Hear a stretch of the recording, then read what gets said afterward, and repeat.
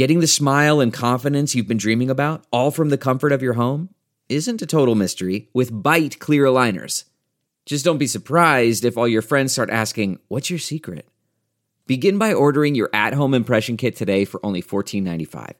Byte clear aligners are doctor-directed and delivered to your door. Treatment costs thousands less than braces, plus they offer flexible financing, accept eligible insurance, and you can pay with your HSA FSA.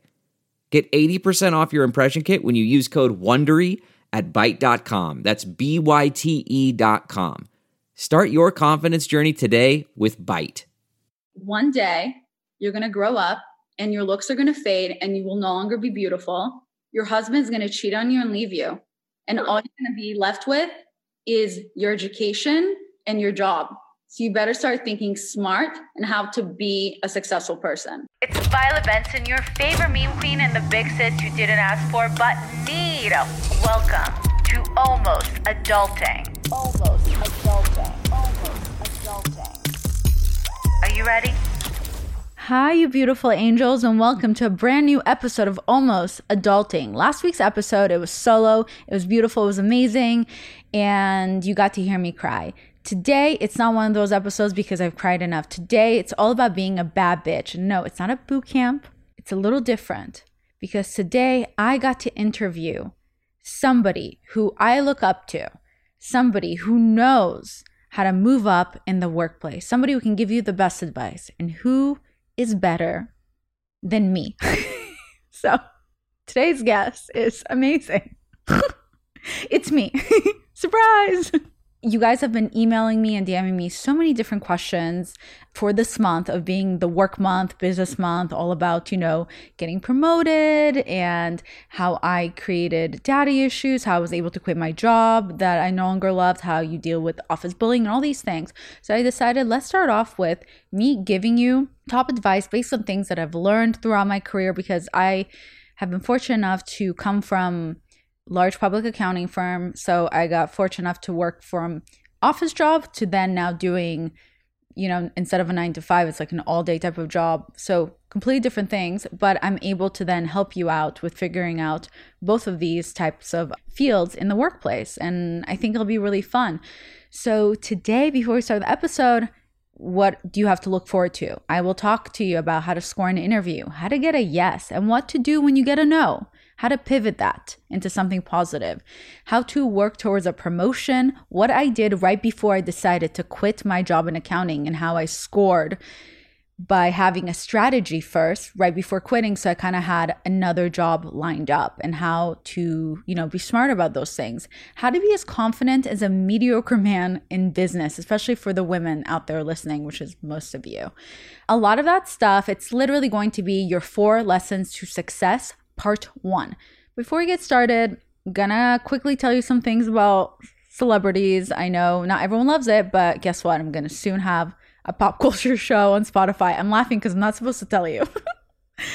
So we'll do all that then. But some things did happen this week. First of all, last week's episode of me crying, you guys have been so nice, so positive, and so sweet. I've been loving seeing the reviews. I've been loving the DMs, and I felt so loved, so understood.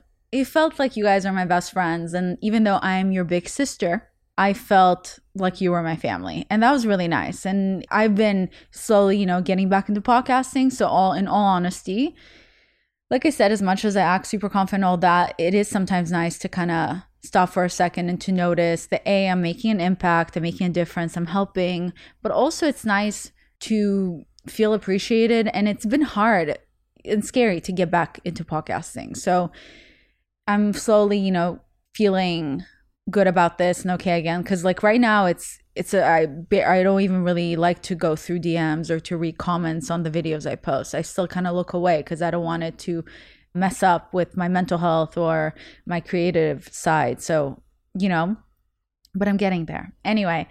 So another thing I wanted to cover, last week I was talking about how I am ready to date. I'm not picky, but I will be only picking these type of celebrity men to date. And then I posted on Instagram, and I kid you not, so silly. No, none of those men that I said I'm available to date, the 12 men that I mentioned, none of them have DM'd me yet, which is honestly shocking. like rude, you know, but that's okay. They still have time. Maybe they haven't seen the video. But I was invited by 5 different people who worked in this office for the PR company for a private party where Jack Harlow and I'm going to mispronounce how she goes by. How do you pronounce this? Sweetie? Wow, I am stupid. Okay. Honestly, that one was like, come on, V, come on. Yeah, so Jack Harlow and Saweetie, they are having a private party at Coachella this weekend, and I decided to go last minute to Coachella. And then, yeah, like 5 different people emailed me, and they all said, hey, we saw your video about Jack Harlow. that you want to climb him like a tree. So we want you to go to this party, a private party where he's performing. So I'm like, okay, I can't believe we're going to date. So I don't think they're promising me that we're going to date, but it is potential that I'm going to meet him. Maybe I'll just see him performing, but who knows? Now I'm like getting nervous because obviously it was a joke, but I'm like, maybe it wasn't. Should we date? And then another thing that really bothered me about this is that I made a mistake. Apparently, when I said, Jack Harlow, you're very tall, I would love to climb you like a tree, I wasn't aware that he's actually not that tall, which is not a big deal. Apparently, I thought he was 6'4". That's why I wrote that joke. Apparently, he's somewhere between, the internet's very confused, so I don't know the real answer. Maybe you guys can help me, but he's somewhere between 5'9", 264. I think he's 5'10". At this point, we've come to the conclusion, Heather and I, Heather, my podcast manager, I'll sometimes mention her. So we somehow came to that conclusion. But what bothered me is that a lot of people were commenting, especially men who were taller, would be like, what? Jack Harlow's not even that tall. Like, he's short, girl, please. And I was like, okay, you know what a lot of you people are missing about short men? Is that short kings make up for height in other places. How do I know this? Because my mom said that one time. And then I was like, Mom, Dad is shorter than you by 1 inch. And then she winked at me and I said, Mom, this is why I go to therapy. I'm not kidding. That literally happened. My dad is 1 inch shorter than my mom and apparently he has a big dick. Now we know. Hashtag daddy issues. And I'm so sorry anyone that heard this. You will now be discussing me in this podcast in your therapy session. I apologize. Send me the bill. So yeah, short kings make up for height in other places, aka they have a big dick. A lot of the time, I believe, this is my theory, men that are 5'8" or shorter have big dicks. Men that are 5'9" and 5'10", not always, I'm not sure. It's like, you can't tell. 5'11", can't tell. And then really tall guys, like athletes, sometimes they run small down there because all the height, all the long, like length went into their height. So, and their long ass knees. So I don't know. I'm just saying, I think I'm all about a short king and I have no problem dating a man that's shorter than me because at this point it's like, just have a job and pulsing hard and don't cheat on me. I'm not asking for much. Anyway. Quick stuff that happened over the weekend. I don't know if you know who Nicola Peltz is, but I'm sure her publicist wants you to know because they have not been able to shut the fuck up about her wedding that I didn't know people cared about, but maybe they did. She is a billionaire heiress. Probably pronounced it wrong. And she just got married to Brooklyn Beckham, which is, that part is actually really cool because he's only 23. And I'm like, damn, this 23-year-old can settle down. And we're literally dating men who are like 37 years old. And they're like, I'm still finding myself. I'm just like not emotionally ready right now. And this dude is 23 getting married to a billionaire. And he actually had to write to sign a prenup, which I thought was really interesting that it wasn't the other way around. So... And Brooklyn Beckham is the son of the Beckhams. So yeah, they had a beautiful wedding. Really hard to see other people live my dreams. I would love to marry Nicola as she is a billionaire heiress. So good for Brooklyn Beckham. But yeah, I think all the men that are between 29 to 40 years old, that every weekend they were like, oh, what's the plan this weekend? What are we getting into? And it's like, bro, go start a family. Like, they should look at Brooklyn Beckham as an idea that maybe it's also time to settle down. Anyway, this one is a shocker. I don't know if you guys know this. I'm obsessed with Ali Wong. I want to do stand-up. She is my inspiration. She is hilarious. She has so many specials on Netflix. Apparently, Ali Wong has now recently decided to separate from her husband, Justin Hakuta, which I mispronounced his last name, so why do we even bother? But anyway, she has decided to separate from her husband after 8 years of marriage. The split supposedly is mutual, that's what they always say, but it's actually shocking to me because literally her last special, Netflix special, was her talking about how hard it is for successful women to find a man on their same level, especially for successful comedian women. And she also talked about how much she wants to cheat on her husband, which I thought was funny, but was kind of like dark humor. So I don't know if she actually finally figured out how to cheat on her husband, and that's why they're separating. But it is kind of wild that I'm honestly shocked. It's almost like the special was kind of a hint for the future that they were about to separate. So I guess it's kind of brutal out there. But if she can't find a partner, I will literally date her because she's so funny and I'm obsessed with her. So Ali, if you're listening, can we date? Can we be friends? Can you invite me to your next Netflix special? Can I be like you? Let me know. Next up, you guys already know this. This isn't news, but apparently Britney Spears is pregnant. Boom. Ben Affleck and Jennifer Lopez are engaged again, but apparently just because Jennifer Lopez goes back to her ex-boyfriend doesn't mean that I should as well. So too bad I already texted my ex. He didn't respond. I'm kidding. He did. And then I was like, no, go hang out with that British guy that you're about to mention instead. So I'll update you guys on that. But obviously, we're all super happy with Britney Spears. And it's also because we're also happy for her because a huge part of her conservatorship was that she was forced to be on birth control against her will. So that's really crazy. Like, how do you even process something like that in 2022? So it is really amazing that she's pregnant again and everyone's really happy for her. And I'm also really happy for Ben Affleck and Jennifer Lopez. I'm in shock. Like, that's really cool. We all remember the pink ring that Ben Affleck gave to J-Lo the first time he proposed. So this time around, the ring is green, which apparently is her lucky color after the famous Versace dress. And I think secretly it's also after the color of my eyes. J-Lo, I know you're secretly a big fan of mine, and that's okay. I love that for you, and you should come on my podcast. So anyway, I should get back with my ex. I think that was the conclusion here, right? Oh, good times, good times, good times. Okay, so short kings have big dicks, and this podcast is going to be amazing because we're going to talk about the 4 lessons to success, part 1. And I'm going to tell you about this British dude, this British guy that I'm kind of talking to that probably by next week I will not be talking to anymore. So I don't even know why I bother telling you guys because obviously, like I said before, I'm taking a break from men. But I am going to go see Jack Harlow this weekend. So if we date, you know, manifest that for me. When you listen to this episode, know that I may meet Jack Harlow this weekend. And he may be a short king, but he may be packing. And I deserve a big dick. I've been through a lot. So, oh man. Anyway, so let me tell you about, Let me tell you about this British guy before we get started with the episode. Today, we're supposed to hang out. And I kind of told him my window of when I can hang out. I said I can hang out between 1 to 2. And then afterwards, I'm going to my doctor's office. And then I'll be like kind of busy.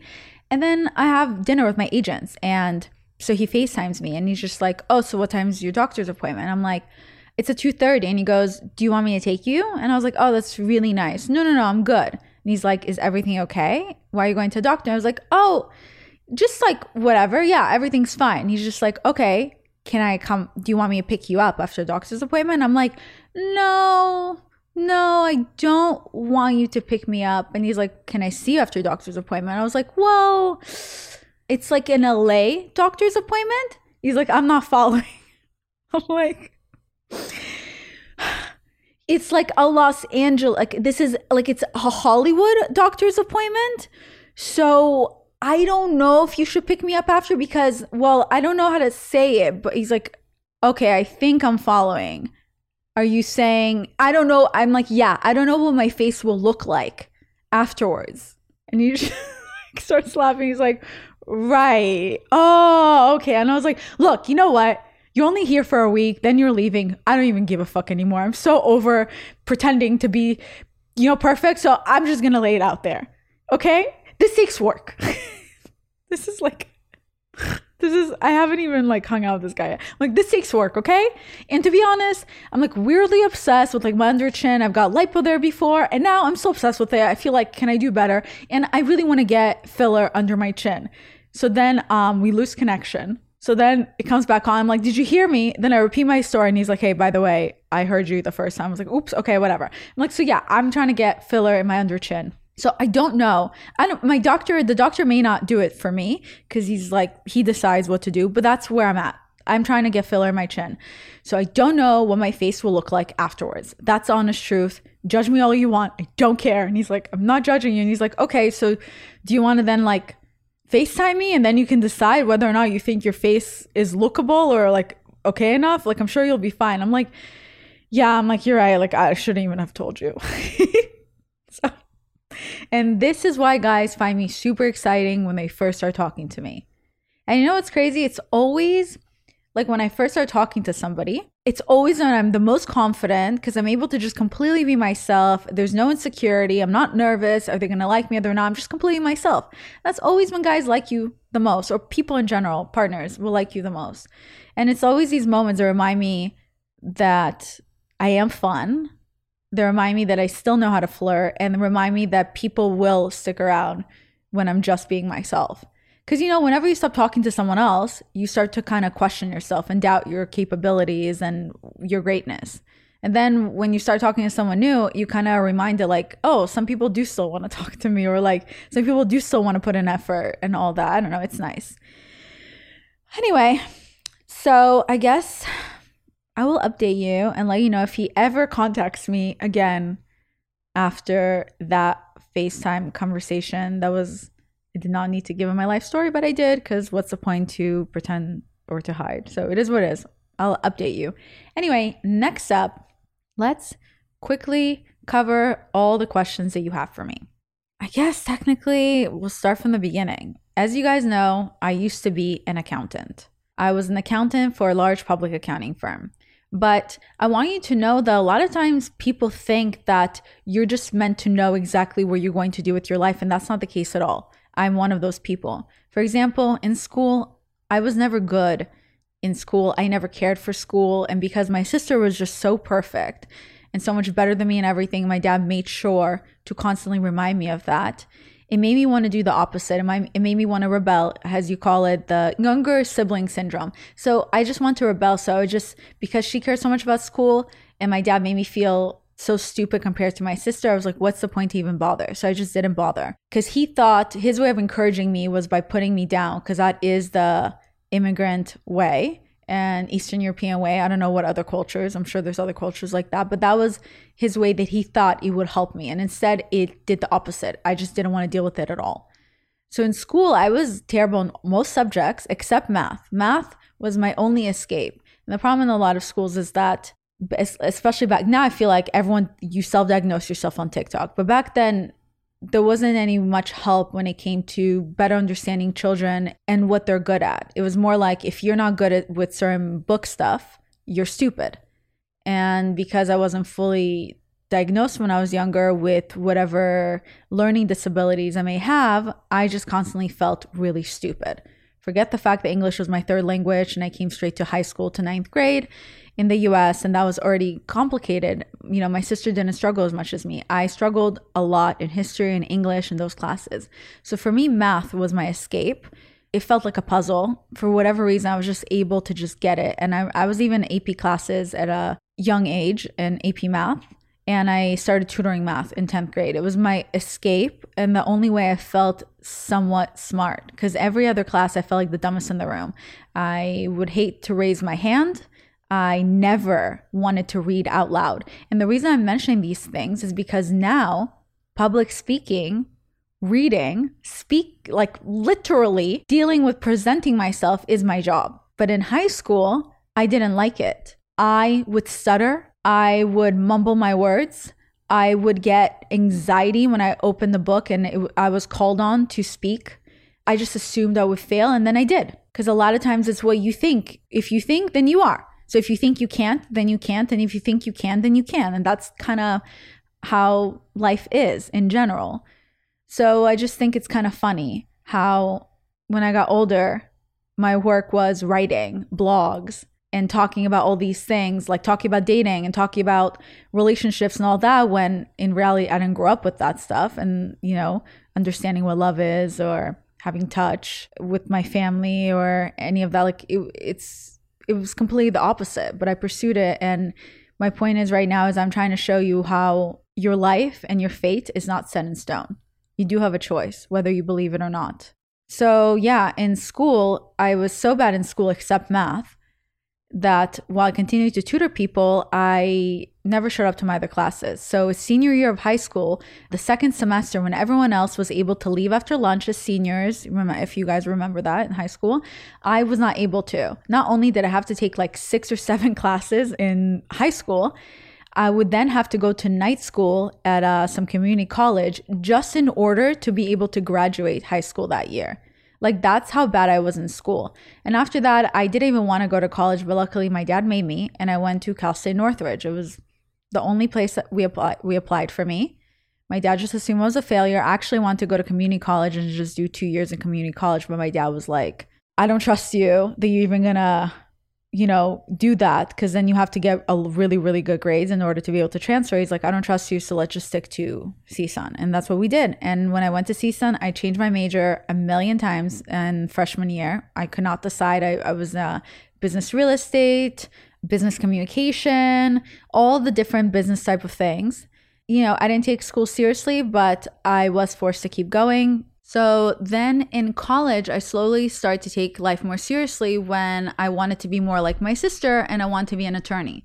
So here's going to be the first example. So I started studying business law undergrad, and I did graduate in 3 years with 2 degrees, but it didn't start that way for me. Like, it took me a while to get there. But here's already going to be your first example of how to get something you want.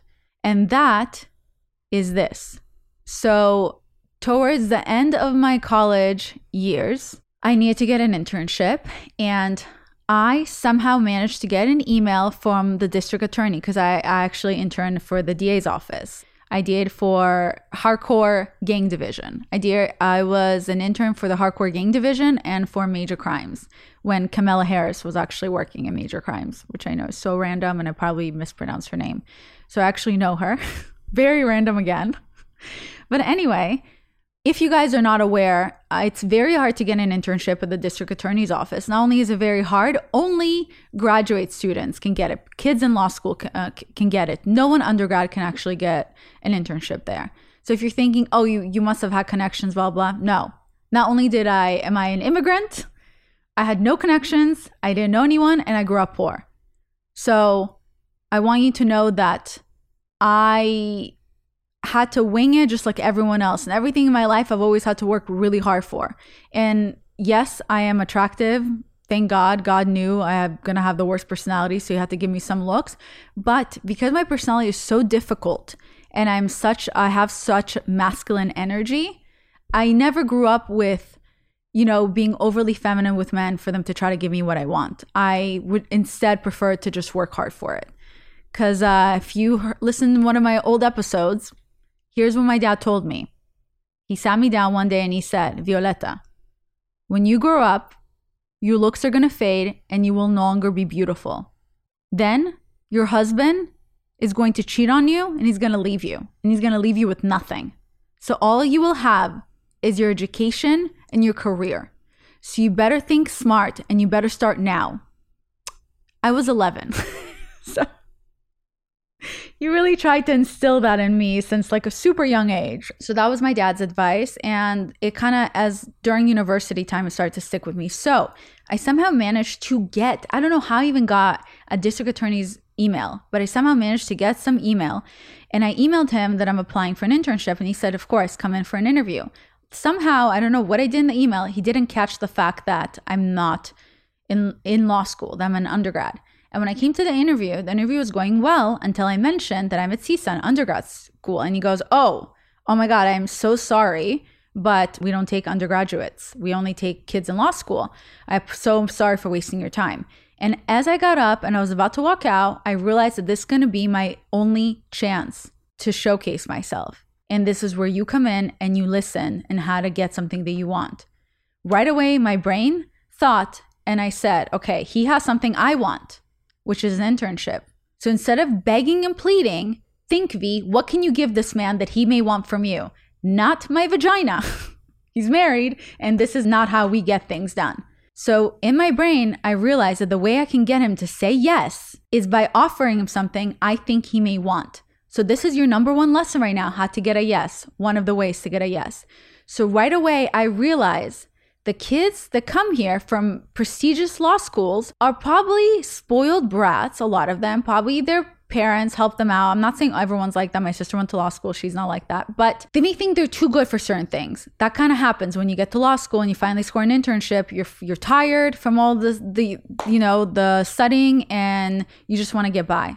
So once that clicked in my head, I realized I did have something to offer him in order to get a yes. So I said, wait.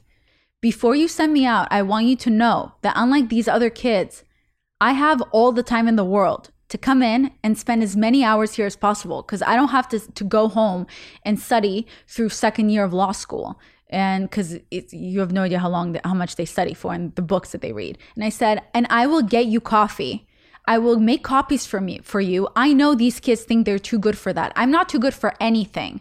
I have no ego. Whatever you want me to do, I'll do. If you want me to spend more hours here, I will. Whatever you want from me, I will be your assistant. I will be your executive assistant, your personal assistant, whatever you need. You want me to take care of your kids? I'll do it. And then he looked at me and he was just like, okay, you know what? Let's do it. You got it. You got the internship. I like what I hear from you, and you clearly know how to negotiate. So let's do it. And I got the internship. And that was kind of first step for me to realize that even when you hear no, it may not be a solid no. So my second lesson here is that when you hear a no, don't be discouraged. There's a few ways you can go from here. Number one, try to get a yes by asking for something less. So the way I got a yes was by figuring out what this person in front of me needed from me. That's how I knew they would say yes. Here's an example. When I was an accountant and I was ready to quit my job and become daddy issues full time, and I'll tell the story in another podcast because I don't think I'll even get there, but a part 2 podcast for the solo episode.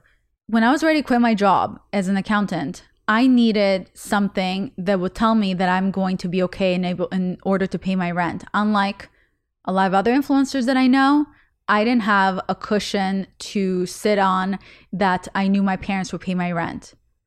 If I didn't have a job, then I would be homeless. So knowing that, I knew I had to kind of set my life up in order to be able to quit my accounting job and to still be okay to pursue my new path, which was daddy issues and my Meme account. The comfort of your favorite seat is now your comfy car selling command center, thanks to Carvana. It doesn't get any better than this. Your favorite seat's the best spot in the house. Make it even better by entering your license plate or VIN and getting a real offer in minutes. There really is no place like home. And speaking of home, Carvana will pick up your car from yours after you finalize your offer. Visit Carvana.com or download the app and sell your car from your comfy place. Delve into the shadows of the mind with Sleeping Dogs, a gripping murder mystery starring Academy Award winner Russell Crowe. Now available on digital. Crowe portrays an ex-homicide detective unraveling a brutal murder he can't recall. Uncovering secrets from his past, he learns a chilling truth. It's best to let sleeping dogs lie. Visit sleepingdogsmovie.com/Wondery to watch Sleeping Dogs, now on digital. That's sleepingdogsmovie.com/Wondery. So I remember that somebody reached out to me, a dating app called Bumble. They were nobodies when they first reached out to me, and they wanted to do just one job with me. And I kind of had a thought, and I realized that what if I convince them to give me more, and I'll do more for them, and they are my way out. So instead of just doing 1 or 2 jobs with them, in order for me to secure the rest of the couple of months to quit my job as an accountant, I said, hey guys, I created a marketing plan for you. I would love it if you paid me this amount of money. And here's why. And then I showed them, because I was like, what does Bumble really want? What can I offer Bumble that no one else has offered right now? And I realized, what did Bumble first want when they first started? Bumble creator was the ex-girlfriend of the creator of Tinder, and she fucking hated that guy. She sued him. So I said, what would she want more than anything in the world? Of course, she would want to be bigger than Tinder, to kind of be like, fuck you. And I said, I will help you guys become bigger than Tinder. It will be the female dating app. We will stand out, and Tinder will be nothing compared to how big we will be. And I would want a 12-month partnership with you guys. And these are the marketing plans I would create every month. So I really sat down, thought it all, and they couldn't say no to me because of what I presented in front of them. And that's how I got my yes. And that's how I was able to quit my job as an accountant. And in the next episode, I'll explain to you why I even decided, to quit my job, for those who don't know. But that's how you get a yes. You figure out what the other person needs from you. You don't go to somebody and you say, can you give me this and this and this? They'll be like, no, fuck off. But if you're like, this is what I can give you in return for you doing this for me, then they'll be like, okay, then you know what? We'll consider it. That's one way to get a yes. Another way to get a yes is a little different. When you have nothing to offer the other person and it's more of a favor, but you're not sure if they're going to say yes, what you do, first you ask for something super extreme that they'll say no. And once they say no to that, then you ask for something lesser, the real thing you actually wanted from them. That means if I come to you, let's say, I can't really think of something, but so let's pretend money. Let's pretend I have a really good relationship with the person I'm approaching and they're rich. And I go, hey, can I borrow $50,000 to refinance my house? I know they're going to say no because I'm going to be like, how can I trust you're going to pay me back or whatever? So I ask for the $50,000. They're going to say no. And I say, okay, fine. Then how about $15,000? And the minute I say a much lesser number, they're going to be in a weird way more inclined to agree to the lesser number. Because at this point, they kind of feel bad that they said no. And now they feel like they are coming in the middle and that they're still somewhat winning, when in reality, you were never planning on getting $50,000 from them. You always knew you wanted the $15,000. It was just your way of getting the $15,000.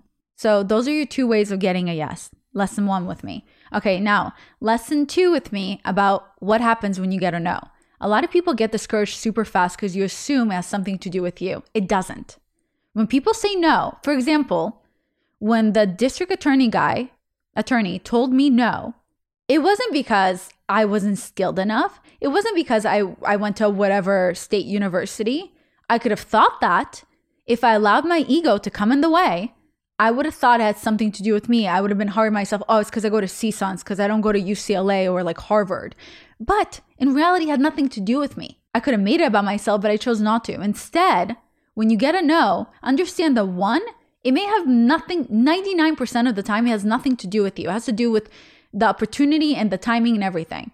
He said no to me because I'm an undergrad and he only took law students. That's A. So a lot of times if you hear a no, why don't you take a step back and say, hey, sir, they just rejected me. Do you mind actually letting me know why you said no? I bet you'd be surprised how many times actually has nothing to do with you. They'll be like, well, we actually don't have the budget right now. Or, well, we're going with this type of person for the job than what you currently have. Or you're overskilled, or you're underskilled, but now you're aware and you know what the areas to work on. Trust me. Here's an example. I recently wanted to do an amazing birthday trip for my mother in Vegas. And I reached out to a hotel to sponsor me, to give me like a free room, to show my mom how cool my lifestyle can be, because my mom was, growing up poor. She obviously doesn't get to benefit through some of the things I get to benefit now doing what I do. And I just wanted to show her that I'm cool. And it was her birthday and, I just wanted to make her happy. So first the hotel said yes. And then they came back and they said, actually, we talked to our attorneys and they rejected the deal. We can't move forward with you. Got really butthurt and I was going to take it personally. And then I said, V, remove your ego right now. And I said, completely understand. Do you mind letting me know, is this a no forever or is it a no for now? Like if I come back to you in a month from now, will we be able to work together? Do you mind letting me know why you said no to me?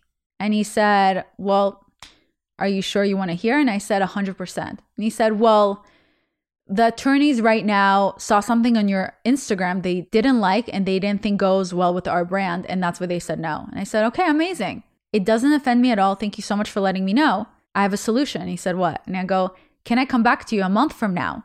And when I come back from you a month from now, can you just tell me what you don't like on my profile? I will archive it. I will remove it. And then you can bring up the same deal to those attorneys. And he said, yeah, that will work. And I said, amazing. So you see, I got a no, but I changed that no to a maybe. And then maybe next month there'll be a yes. And then you'll see me at that hotel, and then you'll know which hotel I'm talking about, because I don't want to call them out. I mean, they didn't do anything wrong, but it's a really cool, amazing, like beautiful hotel in Vegas. But I removed my ego. So here's your lesson when you hear a no. Remove your ego. 1, no, it's not about you. 2, if you're really curious, ask. Ask what it is. What can you change, or why you didn't get it? I'm telling you, you'll feel better, especially if your ego is not involved. And then number 3, when you hear a no, understand that maybe it just wasn't for you. All it means is that you have to kind of pivot your path to something else.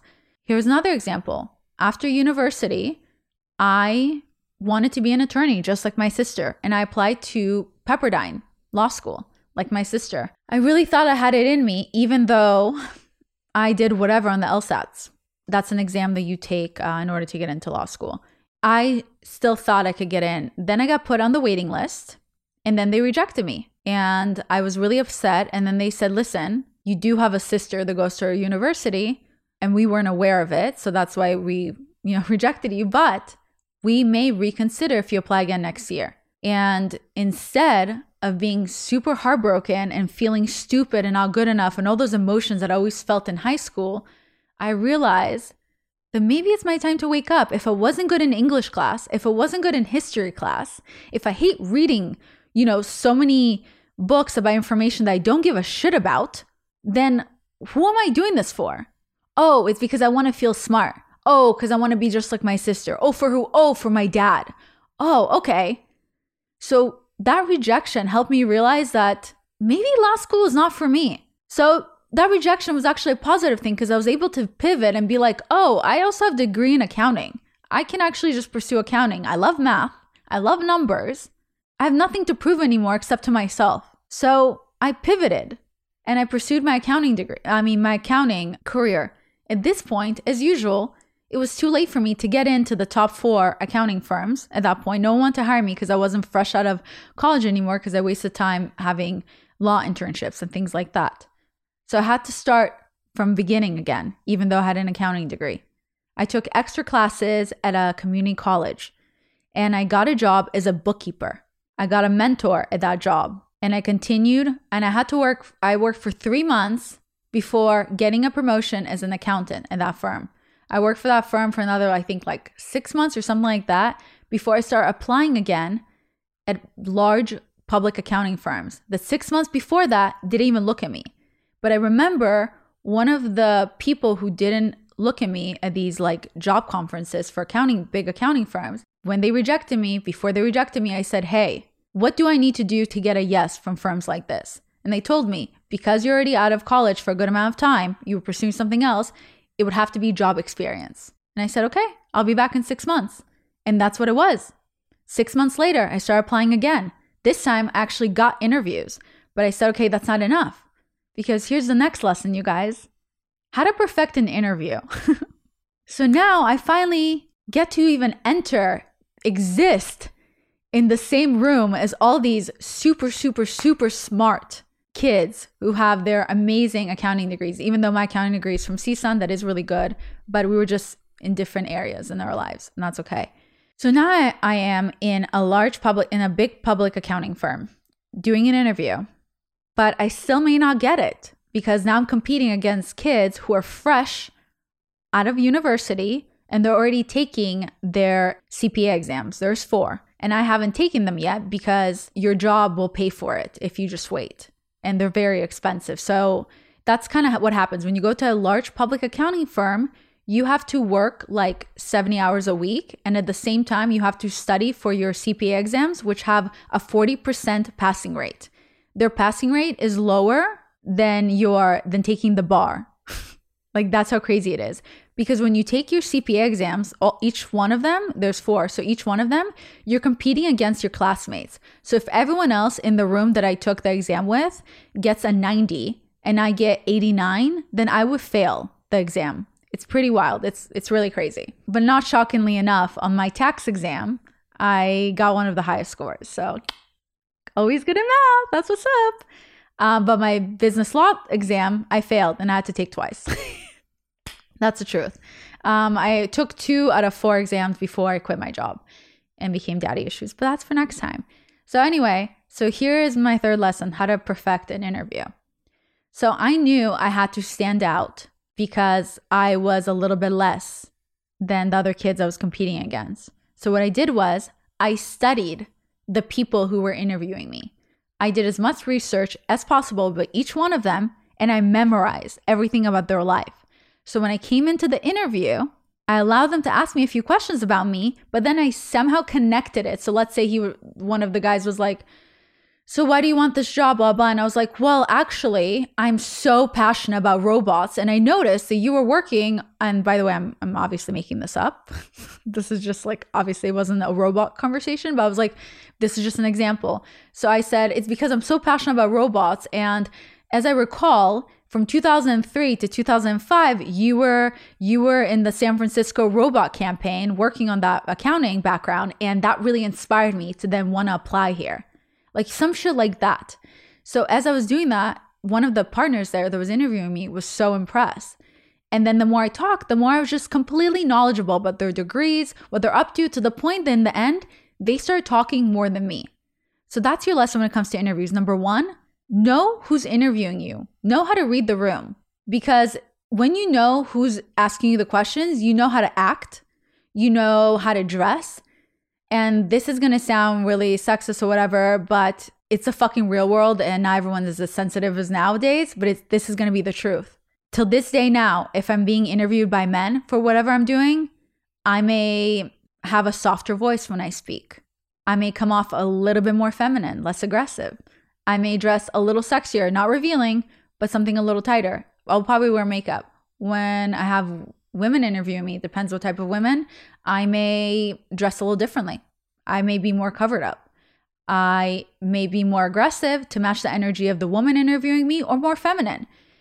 It's so important. And people need to be more honest about these conversations instead of caring about other people's feelings. This is how you get the job. So 1, you read the room. Figure out who's interviewing you.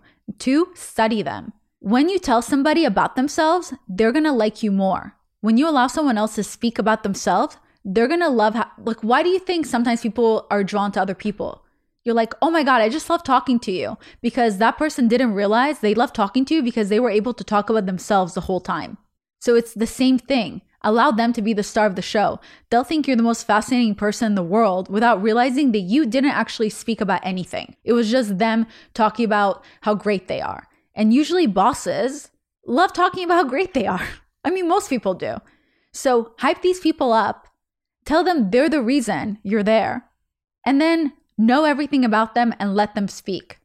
They will leave that room thinking they just had the best interview with you and that you are so smart without realizing that you never said a word. So that's the second thing, or maybe the third thing. So it's like read the room, study them, and allow them to talk about themselves. And let me tell you how that worked out for me. I got the job. And not only did I get the job, right before my interview, they hired someone else for that job that I was applying for. They just took the interview because they had to instead of making me go home. But after the interview finished, one of the partners was so impressed with me, he said, I want to give her a job here. So since the other job is taken and I feel like she's too good for it, she's too smart for that position anyway, we're going to create a new position for her. So the big public accounting firm that didn't look at me 6 months prior to this has now decided to create a new position just for me in order for me to take a job at that firm. Boom.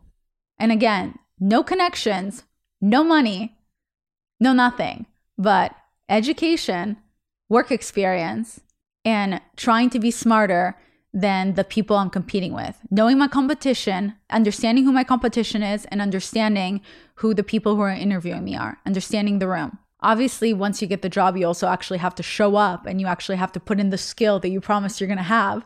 That's another thing. That's another story. But yeah, that's that. I mean, I hope that kind of gives you an idea and encouraging. And I guess before we wrap up this short episode, because I'm still dying to know how you guys feel about me giving you these pep talks via solo episode and kind of based on my own experience, I will wrap this up with this. After getting a job and all of that, how do you get a promotion? So this is your last trainee for today. So working towards a promotion. Research shows, especially in big offices, is that men get promoted based on potential and women get promoted based on past experience. Is it fair? No, it's not. But guess what? It's still the case a lot of the time, whether or not people want to be honest about this or not. Being aware of this type of thing, it means that a male that I'm competing with, especially public accounting or in a large law firm, places like that, they may be looked at faster than me. Once I realized that type of research and I knew what I was working with, I decided to come into my partner's office, we call them partners. That's what it means. There's like a ton of partners in public accounting in the offices, and it's like the top people because it's a partnership, because most accounting firms are like an LLC partnership or LLP. So I came into the office and I said, I was really scared to ask for a promotion. It's never easy. But one time my partner was also my mentor, taught me that if you want something, you have to ask.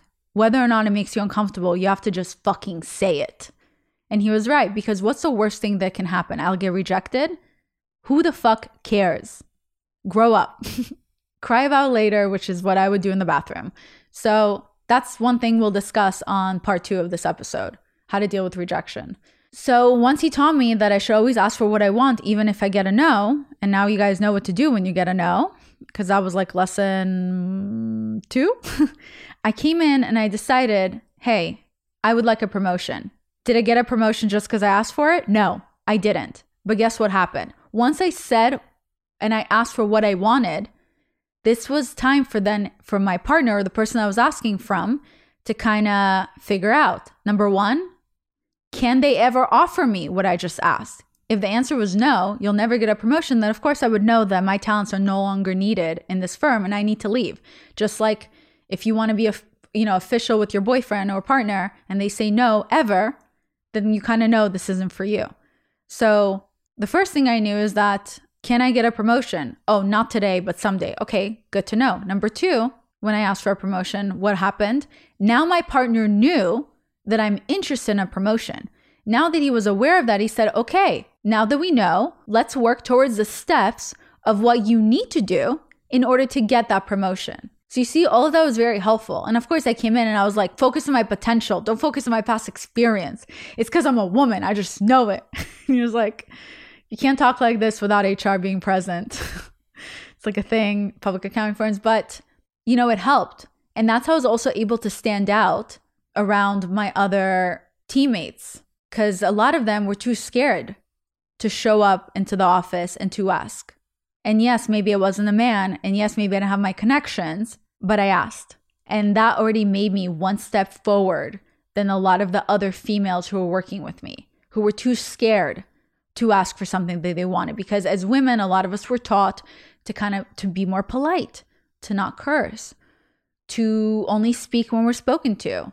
The fairy tales, wait for the man to rescue you. That's just how it was when I was growing up. So it kind of changes things. You kind of start to learn as you get older, like, oh, I can still be feminine and ask for what I want. I can also be masculine if I want to. But you know what I mean? Like, it doesn't make you any less of a woman or any less feminine if you speak up and say what you want, just like a man would in the work office.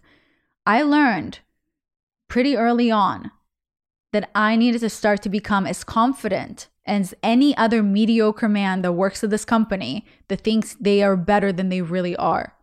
Even when it comes to looks, research shows that women believe that they're not as good looking as they really are. So when women look in the mirror, they think they are less attractive than what everyone else sees. And research shows that men believe to be better looking than what everyone else around them thinks they are. It's pretty wild, but it kind of just shows you the differences. It's kind of like when you tell a woman, oh, you're so pretty, you're doing this, and the woman be like, oh my God, no, I don't know, like, oh, stop, no way. And then you'd be like, okay, yeah, you're right, I guess you're kind of fucking ugly. Never mind, forget I said anything. Like, whatever, versus you tell a man something a lot of the time, and this is obviously very black and white, the way I'm speaking, there's always going to be like, well, no, my cousin did, and that's cool, great for your cousin. Obviously, I don't know everyone's personal experiences. I'm talking as vague as possible by trying to give advice. So it's whoever can catch my advice, whoever needs this advice, this is for them. If you disagree with it, then the advice is not for you, and that's also okay. I cannot have the same opinion as the rest of the world. This is not Russia and it's not communism. So just let me be. Anyway, the point is that with men, a lot of time they tend to be like, oh, you're so great. Yeah, fuck yeah, I'm killing it right now. And you're like, oh, okay, yeah, you are. So that's what it needs to be. You have to be more confident in yourselves, because if you don't believe in yourself, no one else will.